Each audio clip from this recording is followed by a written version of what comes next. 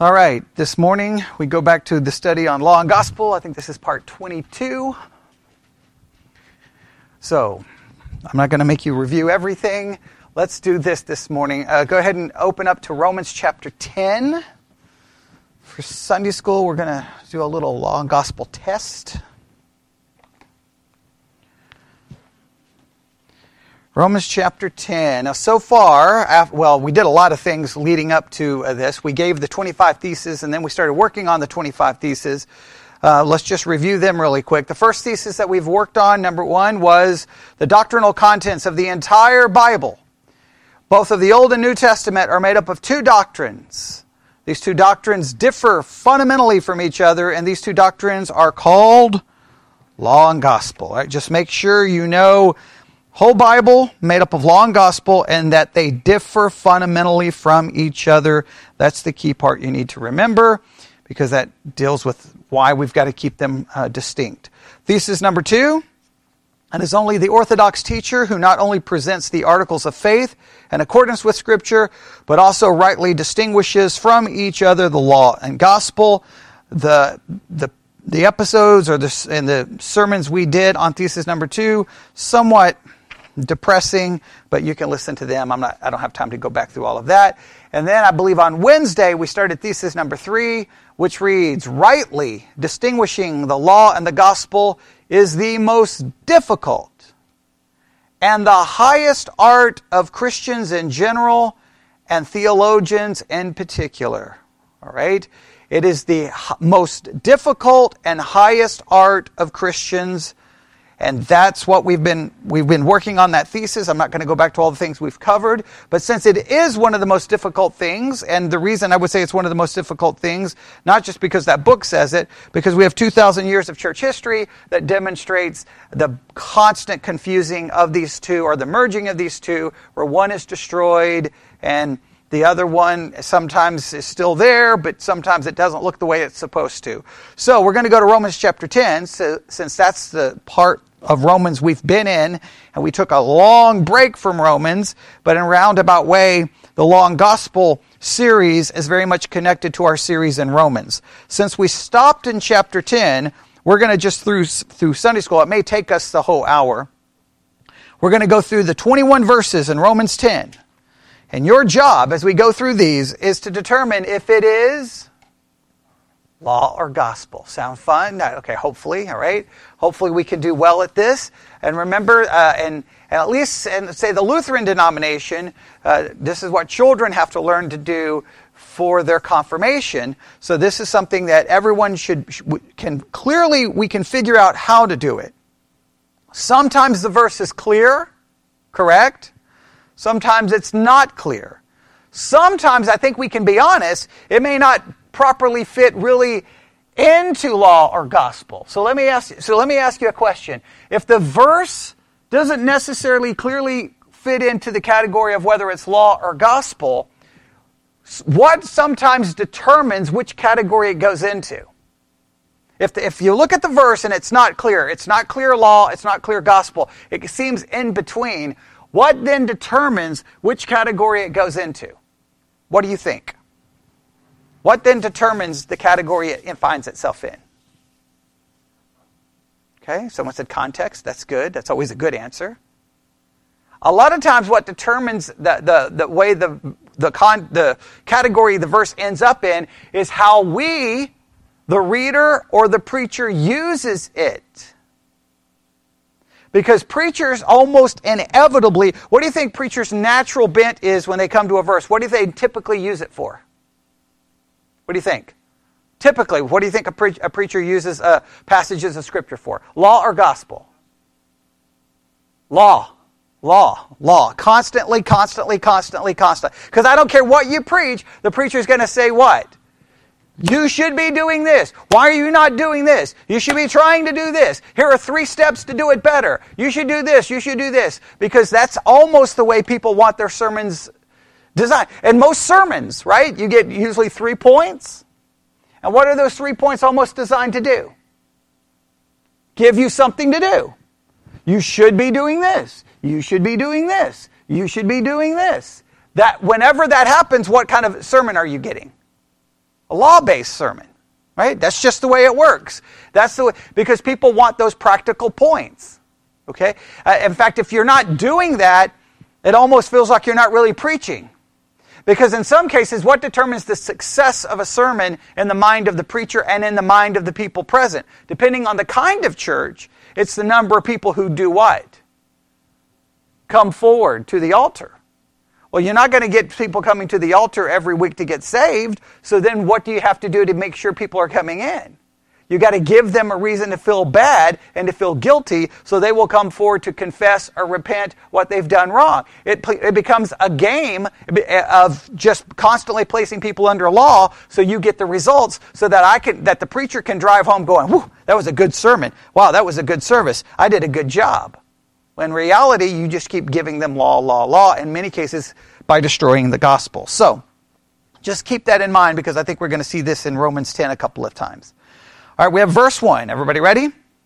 Paul, writing to the believers in Rome, what does he say? Brothers and sisters, my heart's desire and prayer to God concerning them is for their salvation. If I read it in a different translation, it says this: Brethren, my heart's desire and prayer to God for Israel is that they might be saved. Now, Paul is simply expressing what? His desire. His desire. You can't necessarily say that's law. You can't necessarily say that's gospel. He's just expressing a fact. But what do pastors come along and do with this verse almost inevitably? Do you have the same desire Paul had in order to see people saved? So immediately we'll preach it in a law-based way, right?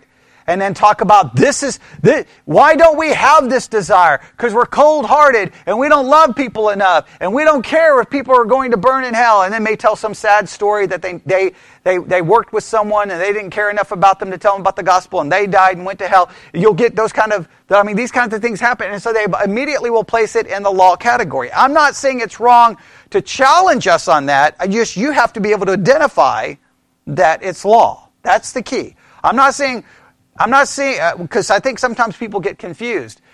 When I point out that it's used as law, I'm not always saying it's bad. I'm saying we have to realize what we're getting. Because ultimately, what will law do? When we hear law messages, what do they typically do if we're honest with them? What do they do to us?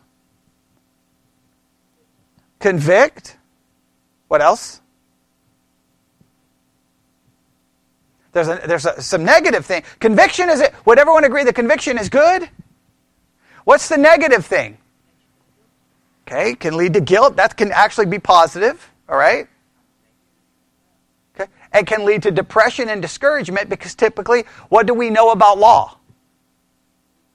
We never can accomplish it the way it's supposed to. Because what is required to be obedient to law? What are the things that are required? It must be personal obedience, perfect, exact, entire, and perpetual. We fall short of that every single time. All right? So, and what else can it lead to? And this is the very negative one. Law can lead to conviction, which is good. Can lead to guilt, which can be good if it leads us to Christ. But the discouragement, depression, frustration, where it becomes negative. But the most dangerous is it leads to simply an external behavioral modification where we clean up the outside of the tomb, we clean up the outside of the cup to present that we are good or we're doing it, when in reality there's still all kinds of corruption inside.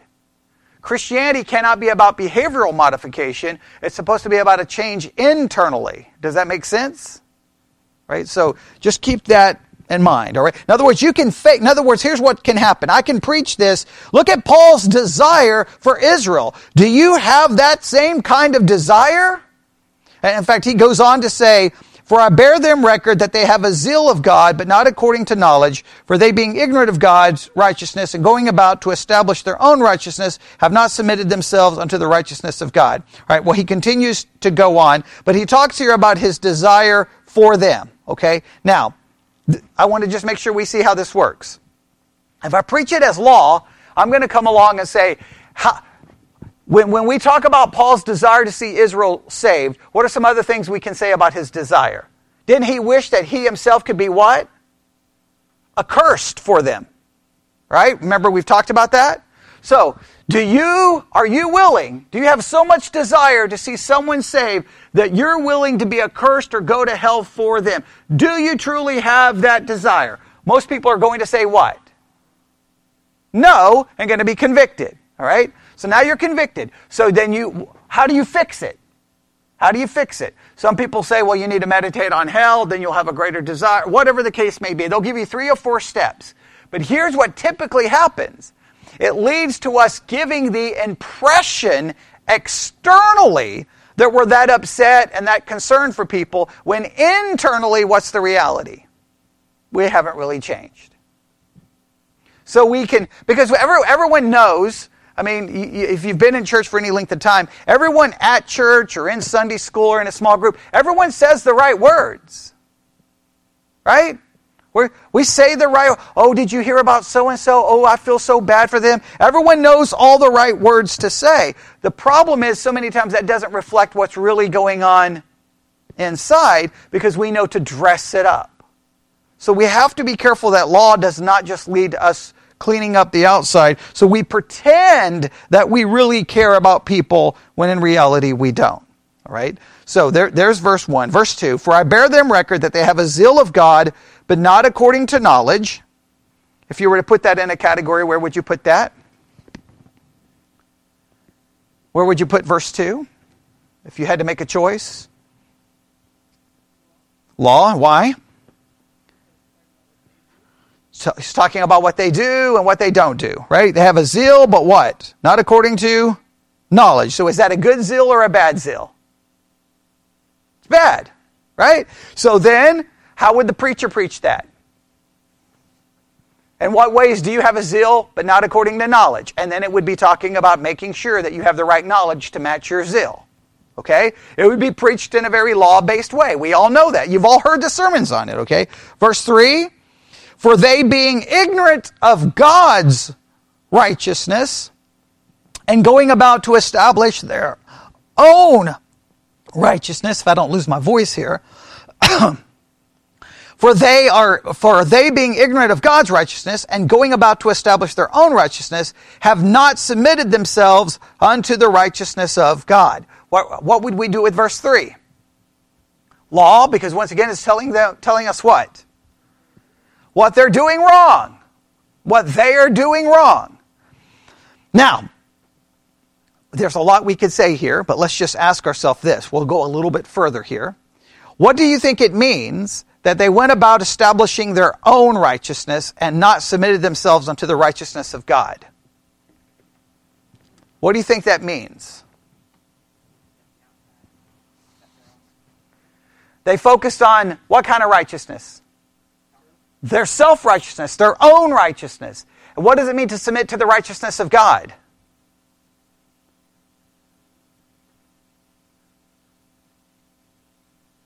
What do you think?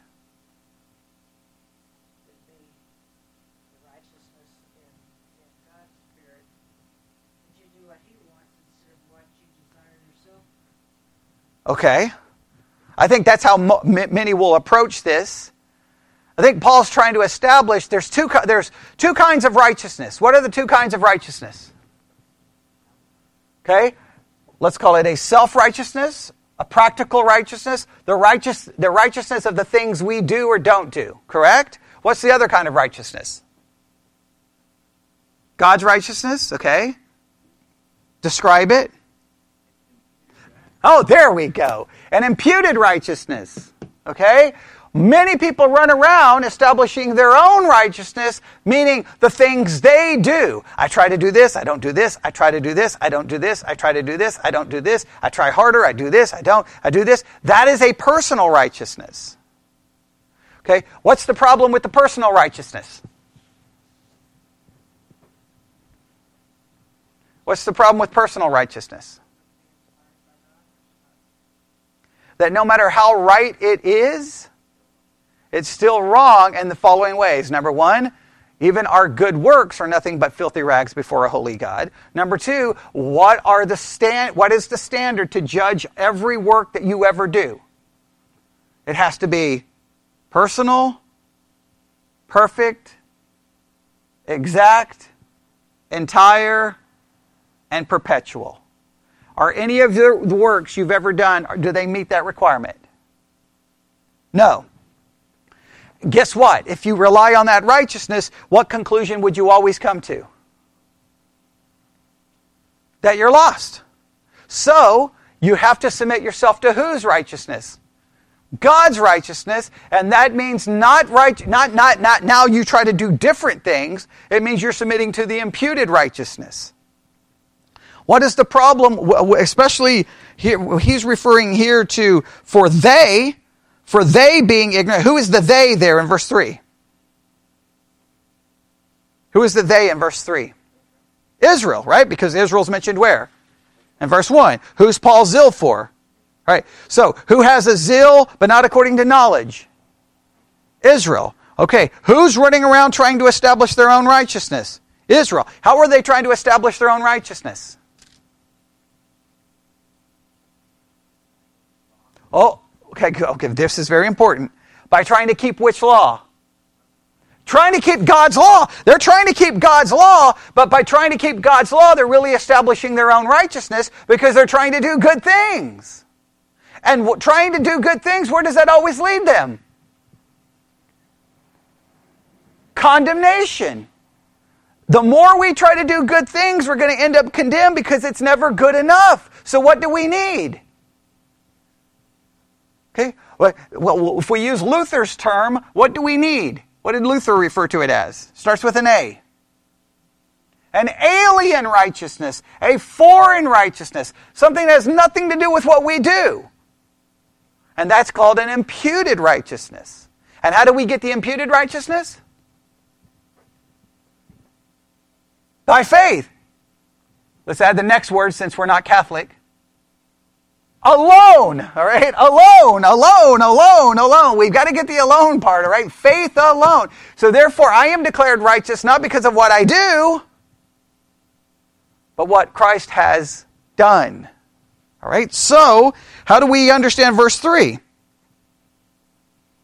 It's law because it's saying that by doing good things, they're in trouble, right? They're ignorant of God's righteousness. We are ignorant of God's righteousness when we look to our own righteousness, and we're not submitting to God's righteousness when we point to our own righteousness as somehow proof of anything. Verse 4. For Christ is what? The end of the law for righteousness to everyone that believeth. What is verse 4? Verse 4 is classic gospel. Verse 4 is classic gospel. Why is verse 4 if you need a gospel verse, this is the one to look at so you can judge all other verses. Why is this a gospel verse? It's everything that Christ has done for me. In Christ, when I'm in Christ, what does the law no longer do for me? According to that verse. Well, according to the verse, it's no longer a source of righteousness. In other words, I don't look to the law for my righteousness. Look, here's the thing. Your righteousness is either found in Christ or it's found in keeping the rules. But no matter how well you keep the rules, you're always going to end up condemned. In Christ, the law it's the end of the law for righteousness. Because my righteousness is now not determined by what I do, it's determined by what Christ did. This is pure God. Verse 4, if you need a gospel verse, like, okay, when I'm looking for gospel verses, this is a great example. For Christ is the end of the law for righteousness to everyone that believeth. Verse 5, for Moses described the righteousness which is of the law, that the man which doeth those things shall live by them. Now, what's verse 5? Law, absolute law. What did Moses say? He said, here's the righteousness that comes by doing what? Keeping the law. And what does it say about this law? There's a righteousness, verse 5, of the law, And the one who does these things will live by them. Your whole life will have to be committed to them. Your whole life will be dedicated to them. And remember Israel, when they first heard the law, what their reaction was? We're going to keep this. We're going to do it. How long did that last? Not long. Next thing you know, they were taking off their clothes and running around a golden calf. Right? I mean, next thing you know, they were complaining, grumbling, this. I mean, they were constantly doing something wrong, yes? They were constantly doing something wrong. And what the entire Old Testament, every person almost mentioned in the Old Testament, what do we see them doing? Breaking the law. They don't live by it, they violate it. And they violate it in what ways? Thought, word, and deed. Thought, word, and deed. By what we do, and by what we leave undone. All right? I'm borrowing from the general confession that would be used in any liturgical church when everyone gives a confession of their sins during the worship service. We say, I have sinned against you in thought, word, and deed by what I have done and what I have left undone. That is the reality of our lives. So if we look to the righteousness of keeping the law, where are we going to find ourselves? Condemned. So what do we have to look to? A righteousness of Christ, which is ours by faith, not by what we do. All right, but verse 5 is clearly law. What's verse 6? But the righteousness which is of faith speaketh on this wise, say not in thine heart, who shall ascend into heaven, that is to bring Christ down from above. All right, so this righteousness that is of faith doesn't involve what? Us trying to do something, correct? Or who shall descend into the deep, that is to bring up Christ again from the dead? But what saith it? The word is nigh thee, even in thy mouth and thy heart, that is the word of faith which we preach. In other words, this is very gospel-oriented, because what is it saying? The righteousness that comes of faith does not require us to do what? We don't have to do anything. We don't have to go find it. We don't have to try. We don't have to go through this step or this step. It is by faith. And then verse 9, that if thou shalt confess with thy mouth the Lord Jesus and believe in thine heart that God hath raised him from the dead, thou shalt be saved. Now, verse 9 is kind of a trick one. This is very important. Okay? Depending on one's theological background, they may argue that verse 9 is actually law and not gospel. How could someone say verse 9 is law? You have to do something. And what do you have to do? Confess and believe. So now what's the question? Is this confession and belief something we do or something God does for us? If it's something we do, then salvation is according to works. Which would create some major problems, right? So what's the question? Is faith something we do on our own, or is faith something given to us by God? This is a massive theological divide within the evangelical world. The majority of the evangelical world believes faith is what? Most of the evangelical world believes faith is what? Something we do. Now, they'll claim it's not a work. They'll claim it's not a work all day long, but they believe faith is something you can do. I come to you and I preach the word and we have a back and forth and I got to debate the right way, answer the right questions the right way, and ultimately you have to exercise your will and believe, and they would say you have the ability to do so, you can do so, and you're responsible to do so. That would make it something you do. Okay? That makes it a work. And every definition, it makes it a work. But if we believe faith, what's the other way of believing about faith? Faith is what? Go to Ephesians 2. Yeah, okay, we did very good. We'll just look at the verse, because sometimes when I point this out, people online are like, wait, I've never heard this. Go to Ephesians 2. I believe it starts in verse 8.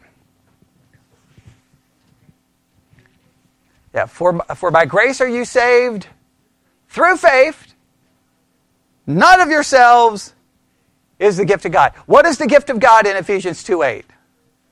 The grace and the faith. Everybody see that? Ephesians 2:8. Everyone look at it. Make sure you see that. The gift is the faith and the grace. I think it refers to both. I think that can be argued. And I think that I don't think there's anything wrong from a grammatical standpoint that would say that that's incorrect. Would you agree, Sarah, or disagree? I think that that's an accurate way of reading it. I believe that that's correct. So if that is true, then how do we see this verse? It would be gospel. Because yes, are we called to confess and believe? Yes. But guess what? In the gospel, God provides both. Now, that raises a philosophical problem, though. Okay, now we have to be honest. That raises a major philosophical, not a theological problem. The theological problem is easy to resolve, right? It's not a work because God is the one who gives us the grace and the faith, and that leads to the confession, right? What's the philosophical problem? The philosophical problem is if he does that for some, why doesn't he do it for all? And do we have a good answer? We don't have a good answer. I mean, we can say we have an answer. It's called election, but it's not a good answer philosophically, because why would he not want all people to be saved? Because there's some scriptures that seem to indicate that he does. We will never resolve that problem. There's no way to resolve that problem. I wish I understood. But obviously before God created the world, he knew that people were going to not be saved. So where do we say all the problems begin? Genesis 1:1. All right. Verse 10, for with the heart man believeth unto righteousness, and with the mouth confession is made unto salvation. And again, how does the heart of man believe? God has to grant him the faith. Verse 11, for the scripture saith, whosoever believeth on him shall not be ashamed. What is that? It's gospel, because who gives us the faith? God. And once we have the faith, how come we will never be ashamed? Because we stand in the righteousness of Christ. For there is no difference between the Jew and the Greek, for the same Lord over all is rich unto all that call upon him. That's gospel, right? For whosoever shall call upon the name of the Lord shall be saved. And that is all gospel, because why do we call on the name of the Lord? Because God gives us the faith. So you got a major gospel section here, do you not? Right? What do we have in verse 14? How then shall they call on him in whom they have not believed? And how shall they believe in him of whom they have not heard? And how shall they hear without a preacher? What do we have in verse 14? Are you sure? What's the emphasis in this verse? People can't believe unless they hear. Whose responsibility is it for them to hear? The preacher. That's us. So this becomes law, telling us that what we have to do. Something we have to do. We've got to do something. We've got to bring the message to them. Verse 15, and how shall they preach except they be sent? And as it is written, how beautiful are the feet of them that preach the gospel of peace and bring glad tidings of good things. Now, the word gospel is mentioned here, but what is the emphasis on 15?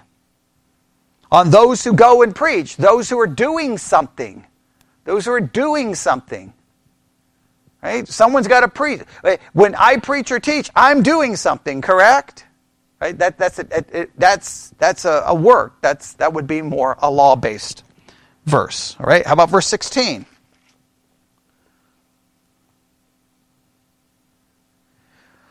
But they have not all obeyed the gospel. Nobody likes that phrase, right?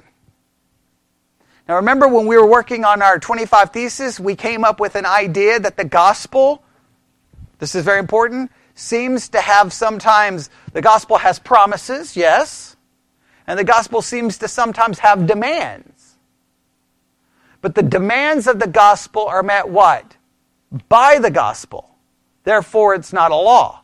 And that's really confusing. But here's like, they have not obeyed the gospel. Right? So it says, but they have not all obeyed the gospel. For Isaiah saith, Lord, who hath believed our report? So the idea here is, it's kind of a law, right? But there's kind of a gospel element here. Yes? Here's the thing. Just remember. The gospel makes demands, but the gospel provides for those demands. The only problem is it doesn't provide for what? Everyone. Okay? Does the gospel provide for everyone? Well, if it did, everyone would be saved. So it provides for whom? The elect, right? And I wish it wasn't that way in some way. Well, I don't know. On one hand, I say I wish it wasn't that way, but what would be the result if it wasn't that way? Nobody would be saved because we're all dead in our trespasses and sins. So really, yeah, it's yeah. We could spend forever trying to work through all of those problems. Verse 17. So then faith cometh by hearing, and hearing by the word of God. Faith comes by hearing, and hearing by the word of God. What do we do with this? What do you think? Is it more gospel or is it more law?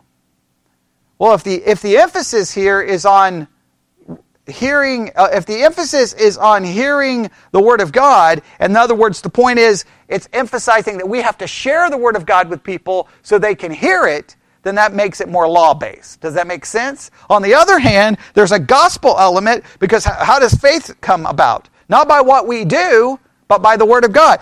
He gives us the faith through the proclamation of his word. So in that sense, there's a faith element to it. But I say, have they not heard? Yes, verily their sound went into all the earth, and their words unto the ends of the world. So Paul here, again, making another emphasis that the gospel had gone to the whole world. That's important because a lot of people believe this is... I don't want to get back into our Matthew 24 discussion, but remember in Matthew 24, a lot of people say one of the signs that we're going to get close to the end times or that Jesus is about to come back is when the gospel is proclaimed to the whole world. And people will claim that that's never happened, but multiple times Paul claims that the gospel has gone where? Into the whole world. So we believe that discussion about that in biblical prophecy is a reference to 70 AD. The gospel had gone into the whole known world before 70 AD. Then the destruction of the temple occurred, and that fulfilled that prophecy. So we talked about that in our study on Matthew 24. We don't have time to go back through all of that. But here's another example. I mean, what did he say? Have they not heard? Yes, verily their sound went into all the earth, and their words unto the... I tell you, that has to be the fulfillment of that. Verse 19, but I say, did not Israel know? First Moses saith, I will provoke you to jealousy by them that are no people, and by a foolish nation will I anger you. Right? What is verse 10? Verse 19. Law of gospel. There's law here. What's getting ready to happen? What's going to happen to Israel? He's talking about Israel in verse 19. Remember, the whole chapter is about Israel. He's going to provoke them to jealousy. How are they going to be provoked to jealousy? To the Gentiles. What does he refer to the nations that are going to be used to provoke them? What does he say about them? They're no people. A foolish nation. That's us, everyone. That's all of us. We're fools, okay? We're the foolish nation. We're Gentiles, right? Yes? And so God is going to do it. So I guess in some ways, could we make an argument some kind of a gospel is kind of involved here as well? On one hand, it's showing what Israel didn't do, but it's also showing what God is going to do. Right? God's going to do something. He's going to provoke them to jealousy. True? By using us. And then what happens in the next verse? But Isaiah is very, very bold and saith, I was found of them that sought me not. I was made manifest unto them that asked not after me. making a reference to an Old Testament passage. But the point is, who are these people who are going to find them who didn't seek him? Who are going to be these people who he manifest unto that did not ask? The Gentiles. That's all what God, that's pure gospel. But to Israel he saith, all day long I have stretched forth my hand unto a disobedient and gainsaying people. God has continued to stretch out his hand to Israel, and they are, how does he describe them? Right. They continue to disobey, which clearly we and a little bit, you have a little bit of a gospel thing there, right? What's the gospel element? Stretch forth his hand. What is the law based? They disobeyed and would not listen. They would not listen.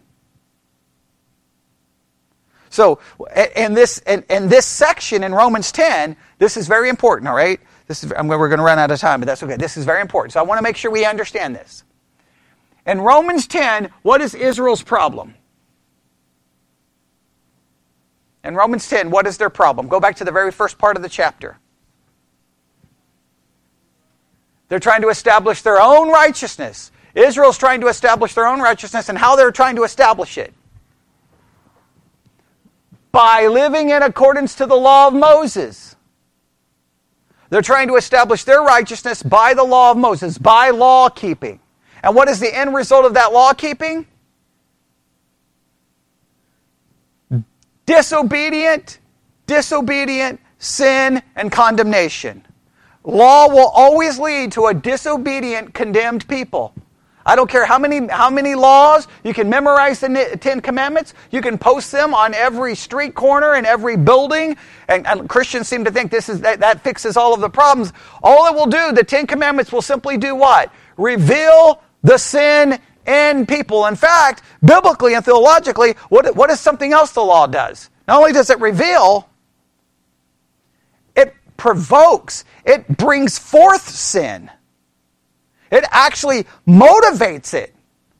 And we've talked about this before. Children can be playing anywhere, like in the kitchen, anywhere, and all of a sudden you look over like, oh no, they better not touch that. No, they've not even thought about it. And then the minute you say, don't touch that, someone in that group is going to do what? All of a sudden, that's all they can think about. That's all they can. Wait, I can't have that? Wait, that's what I can't have? There can be 900 toys on the floor. 900 toys. They should be the most contented kids in the history of mankind. They should be. But that one thing, and if not more than one, they're going to end up doing what? And then you're like, why did I tell them not to? Why did I tell them not to? Same thing can happen with a teenager. You can give them they want to do something on a Friday night, and you can give them 1,000 options. You can do this, you can do this, you can do this, you can go here, you can go here, you can go here, you can do this, you can do this, you can do this, you can do this. 9,000 options, but you can't go there. You can't do that. And they will be completely, for the rest of that night, either coming up with some plan to get there, to do it. Why? Because they were given a law. Law just makes it, it just creates it. And it's just so weird that many Christians really believe if we'll just give everyone a copy of the 10 Commandments, we'll fix all the problems in society. Did it fix look, Israel had the 10 Commandments. Did they not? They knew the 10 Commandments. What were they supposed to do with the 10 Commandments? They were supposed to have them memorized. They were supposed to be in their mind, in their heart. They were supposed to be talked about. They were supposed to be taught. And how did it work out with Israel? Having the 10 Commandments. Well, in fact, let's make sure because I think sometimes Christians in America forget this. Look at what Israel had. Did they have the right law? Did they have the right leader? God was in charge of them, yes? He was present with them. God's presence and God's law led to what for the people? Disobedience. Can you wrap your mind around that fact? The presence of God And the law of God led to a nation who disobeyed perpetually. In fact, what happens to an entire generation of them? They die. So then think about what Israel had. They had law, they had the presence of God, and what else did they have? They had an absolute proof that God would judge you for disobedience. They had absolute proof God would judge you for disobedience. They had that God's presence was there, and they had the law. And still what happened? Even after everyone died, and they go into the promised land, almost immediately when they get into the promised land, what do they start doing? They start disobeying, right? Because God said to destroy certain people, and what did they do? They didn't destroy them. And then what do they end up doing? Okay? Then they start intermarrying when they're not supposed to. Then they start doing everything. And they turn to idolatry relatively quick, yes? Idolatry, intermarry. Then they start making, basically treaties with other nations. They start doing everything wrong. And then obviously the northern kingdom goes into captivity from Assyria. Southern kingdom goes in captivity of Babylon. North, how many good kings did they have? None. Wickedness. Isn't it, can you even wrap your mind around it? Look, let me state this because this is so relevant to the culture in which we live, especially in America, because of the way some Christians think in regards to our country and what needs to be fixed. There's many Americans who think that if we give every school a copy of the Ten Commandments, post the Ten Commandments everywhere, if we bring God back into America, let me tell you, you can give everyone the Ten Commandments, God himself could be ruling in the White House. He could destroy 1 million people on live television. And guess what would be the end result of it? Disobedience and rebellion. That's hard to believe. But you know why I know that to be true? It already happened with which nation? We read just about it in Romans chapter 10. And it got so bad that God did what? Turn to the Gentiles. But guess what? What's the solution for Israel and what's the solution for the Gentiles? Not law, gospel. Salvation. Now, here's the thing. Is salvation going to make everyone more obedient? Well, we're still going to be disobedient, right? But what is it going to make us? Perfectly righteous in the sight of God. So because you may disagree, but I think if you look at the history of Christianity, I won't go back to I won't go back before America, but if we'll just start with Christianity in the history of the United States of America, Christianity in the United States of America has always taken the characteristics of moralism and just that Christianity is to make everyone better and to make the country better. But has it always worked? No. Did it work for Israel? No. Because what's the ultimate problem? The ultimate problem is not that we need more external law. The problem is that we need the external presence of God. The problem is that we have a sinful nature. And guess what is not removed as long as human beings are on this earth? The sinful nature. So the problem will always what? Persist. I know that goes against every thinking in our mind, but I think that this is one of the key elements about a proper distinction between law and gospel. So many Christians talk law. Let me read an email that I got this morning. I was just shocked by it. I guess I wasn't shocked by it because I should expect this kind of stuff. Let me see if I can find it here. All right. There is a social media platform called Gab. It's one of the conservative, free speech social media platforms, very much into what would be known as Christian nationalism. And I've kept up with it, and I sign up to because I'm always keeping up with what's going on in the culture, especially anything that's connected to Christianity. So they send us this thing saying a special election message from the CEO and founder of Gab, all right? He sends this out today, and he says this: if you are a Christian, the choice is clear. Vote Republican. If you call yourself a Christian and are voting Democrat, you need to be under church discipline.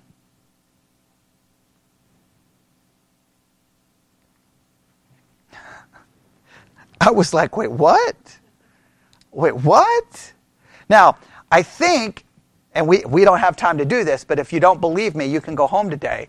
You start in Genesis and you go to Revelation and you find me one verse that tells me you have to vote or called to vote or should vote. There's nothing telling you that. So what did he just create? A law. All right? There's nothing in Scripture that would say that a person should be brought up under church discipline in regards to their vote. There's nothing in Scripture that would come close to indicating that. I mean, if you can be church disciplined for your vote, I mean, I guess you could basically be church disciplined for literally breathing at that point, right? Okay? Because for every argument you give for voting for one party, I could give you a counter argument why voting for that party would be just as wrong, because guess what I can find in both parties? Corruption, but sin, right? I can find policies that are messed up, that are not necessarily built. So, look, some policies that conservatives love just don't meet the requirements from a biblical perspective. They may sound good if you are from Texas or from the South and you think a certain way, but they may not be in line with Scripture. And there's some policies that liberals have that may be in more line with Scripture, but then there's some policies that liberals have that are in no way in line with Scripture. Right? So this turns into a mess. But what does that person want? He almost wants a law to be established. And if you look at everything he has written, they've written a book. Gab's just published a book on Christian nationalism. They want a Christian nationalism. They want to establish that Christianity becomes the basis for the law in the United States of America. Well, now you're going to just start punishing and killing people for basically going against Scripture, which is frightening. Because what would you do if Muslims wanted to establish Sharia law as the basis? Christians would get upset. Well, if you want your religion to be in charge, well, then every other religion wants their religion to be in charge. But I will tell you, even if we establish all of those laws, what's going to happen? Sin and disobedience. Because what will those laws not do? I mean, just think about it. How many laws are on the books in America? Now, am I saying don't have law in America? I'm not saying that. People will misconstrue what I'm saying, right? Why do we have law? Well, what's the purpose of law in any government or any state or country? What's the purpose of law? We try to hope that it will restrain behavior, right? We hope, right? But ultimately, it's the basis in which someone who breaks the law can be punished, right? We don't know if it will necessarily restrain it. Crime rates go up and down all the time. Sometimes within a country, crime rates go up. Sometimes they go down. Sometimes there's no direct correlation to law. There could be a million reasons why. We know the ultimate reason is sinful nature, right? So yes, I got no problem with society putting law in a place, but what do we know from a theological perspective? It won't stop it. It won't stop it. What's the first law ever recorded in Scripture? What's the first law ever recorded in Scripture? Who can find it first? It's in Genesis. The first law ever recorded in Scripture. Who can find it first? It's in Genesis. Who can find it first? In Genesis. The first law.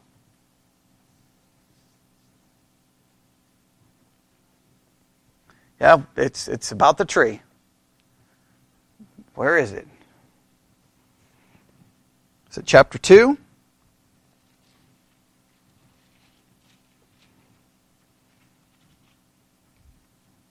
See who can find it. We know it's not chapter 3 because chapter 3 everything's already gone wrong. So it's either in chapter 1 or chapter 2. Of chapter 2? Chapter 2, verse 16 and 17? All right. What does it say?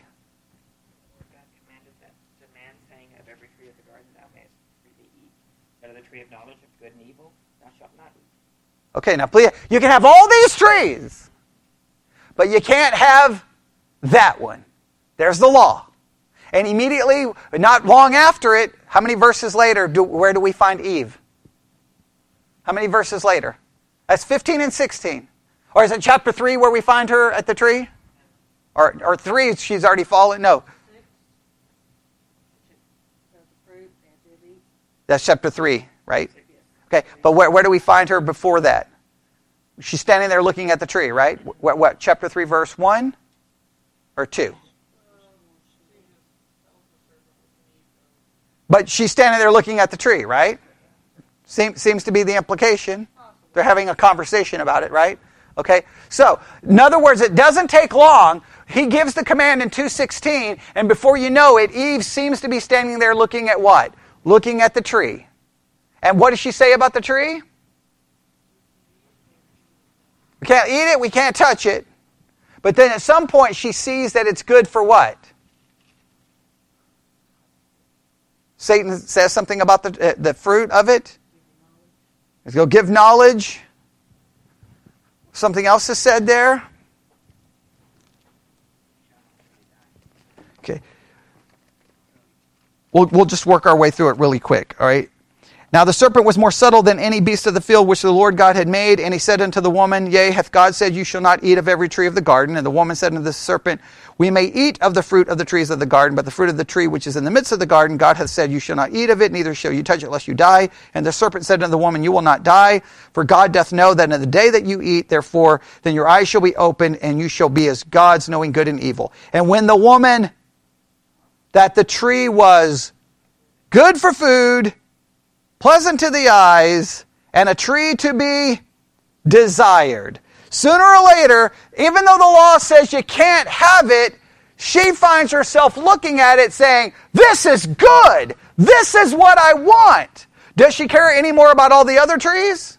Does she care any more about all the other fruit? She sees that. That's what law always drives you to. So here's the very first law that's ever given in Scripture. Was it successful law or an unsuccessful law? Unsuccessful. And that is with two people who did not have what? A sin nature. That is insane to me. So I would say go through the entire Bible, okay? And it would be funny to do this. It would take a lot of work. So if some listener wants to do this, I would love to see your finished project. You have to make a chart. I want on one side every law. Go through the Bible and list every law, and just make sure you have the scripture reference. Every commandment, right? There's going to be a lot, hundreds and hundreds. Probably maybe 400 or 500, maybe even 600. There's a lot. There's scripture after scripture after scripture says, do this, don't do this, do this. God commanded this, God commanded this. Take all of them, and then on this side, keep a running tally, successful or unsuccessful. If there's 600 laws, I think that law was unsuccessful 600 times. Because we always do. You have to ask yourself that question, why? So law tries to restrain. Law gives the ability to punish because you broke the law, but the law never leads to the obedience. That's why we have to have a proper distinction between law and gospel, because many Christians think the secret to success is law. But the Bible would demonstrate that law is not the key to success because it fails every single time. So when you hear Christians talk, you'll hear them say things about law, and it's frightening because they think it can be successful even though they have a Bible which proves that it's never successful. Never successful. Now it's successful in this. It is successful in what it's intended to do. And what is law intended to do? Reveal sin, convict, and what else? It should lead us to the gospel. It should lead us to the gospel. But it's successful in the convicting and the revealing. It shows us. And I guess you could say it's also successful in this, being the standard and by which people will be judged. It is the standard in which people will be judged. And so in that sense, every law is always successful in this.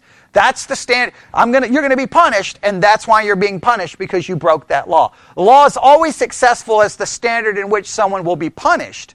But it's not successful because if you think about it, with all the laws, the world should be the greatest place that's ever existed, right? There should be no crime. There should be no problems. Everybody should get along. Everyone should say the right words. Everyone should do the right thing. There should never be racism. There should never be bigotry. There should never be crime. The world would be a perfect place. And has it ever been a perfect place? But has it had plenty of laws? Yes. And you've been a Christian for a long time. Do you have plenty of laws? A book full of them. And what do you find yourself doing constantly with them? Disobeying them. So you see why we have to understand that if the minute you mess this up, then this is what the Christians do. They look at the world and they want to grab law and they want to take the law to the world. Now, we take the law to the world simply to show them their sin, and then we give them the gospel. But the law cannot become the basis in fixing everything, because it never has worked.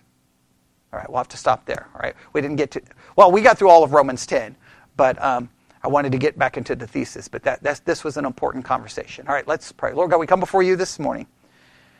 Forgive us for our misuse of the law and for looking to the law as the solution, when we should realize that it's only in your Son and His finished work is there any hope, is there any salvation, and only in Him does anything make sense. And we ask this in Jesus' name. And God's people said...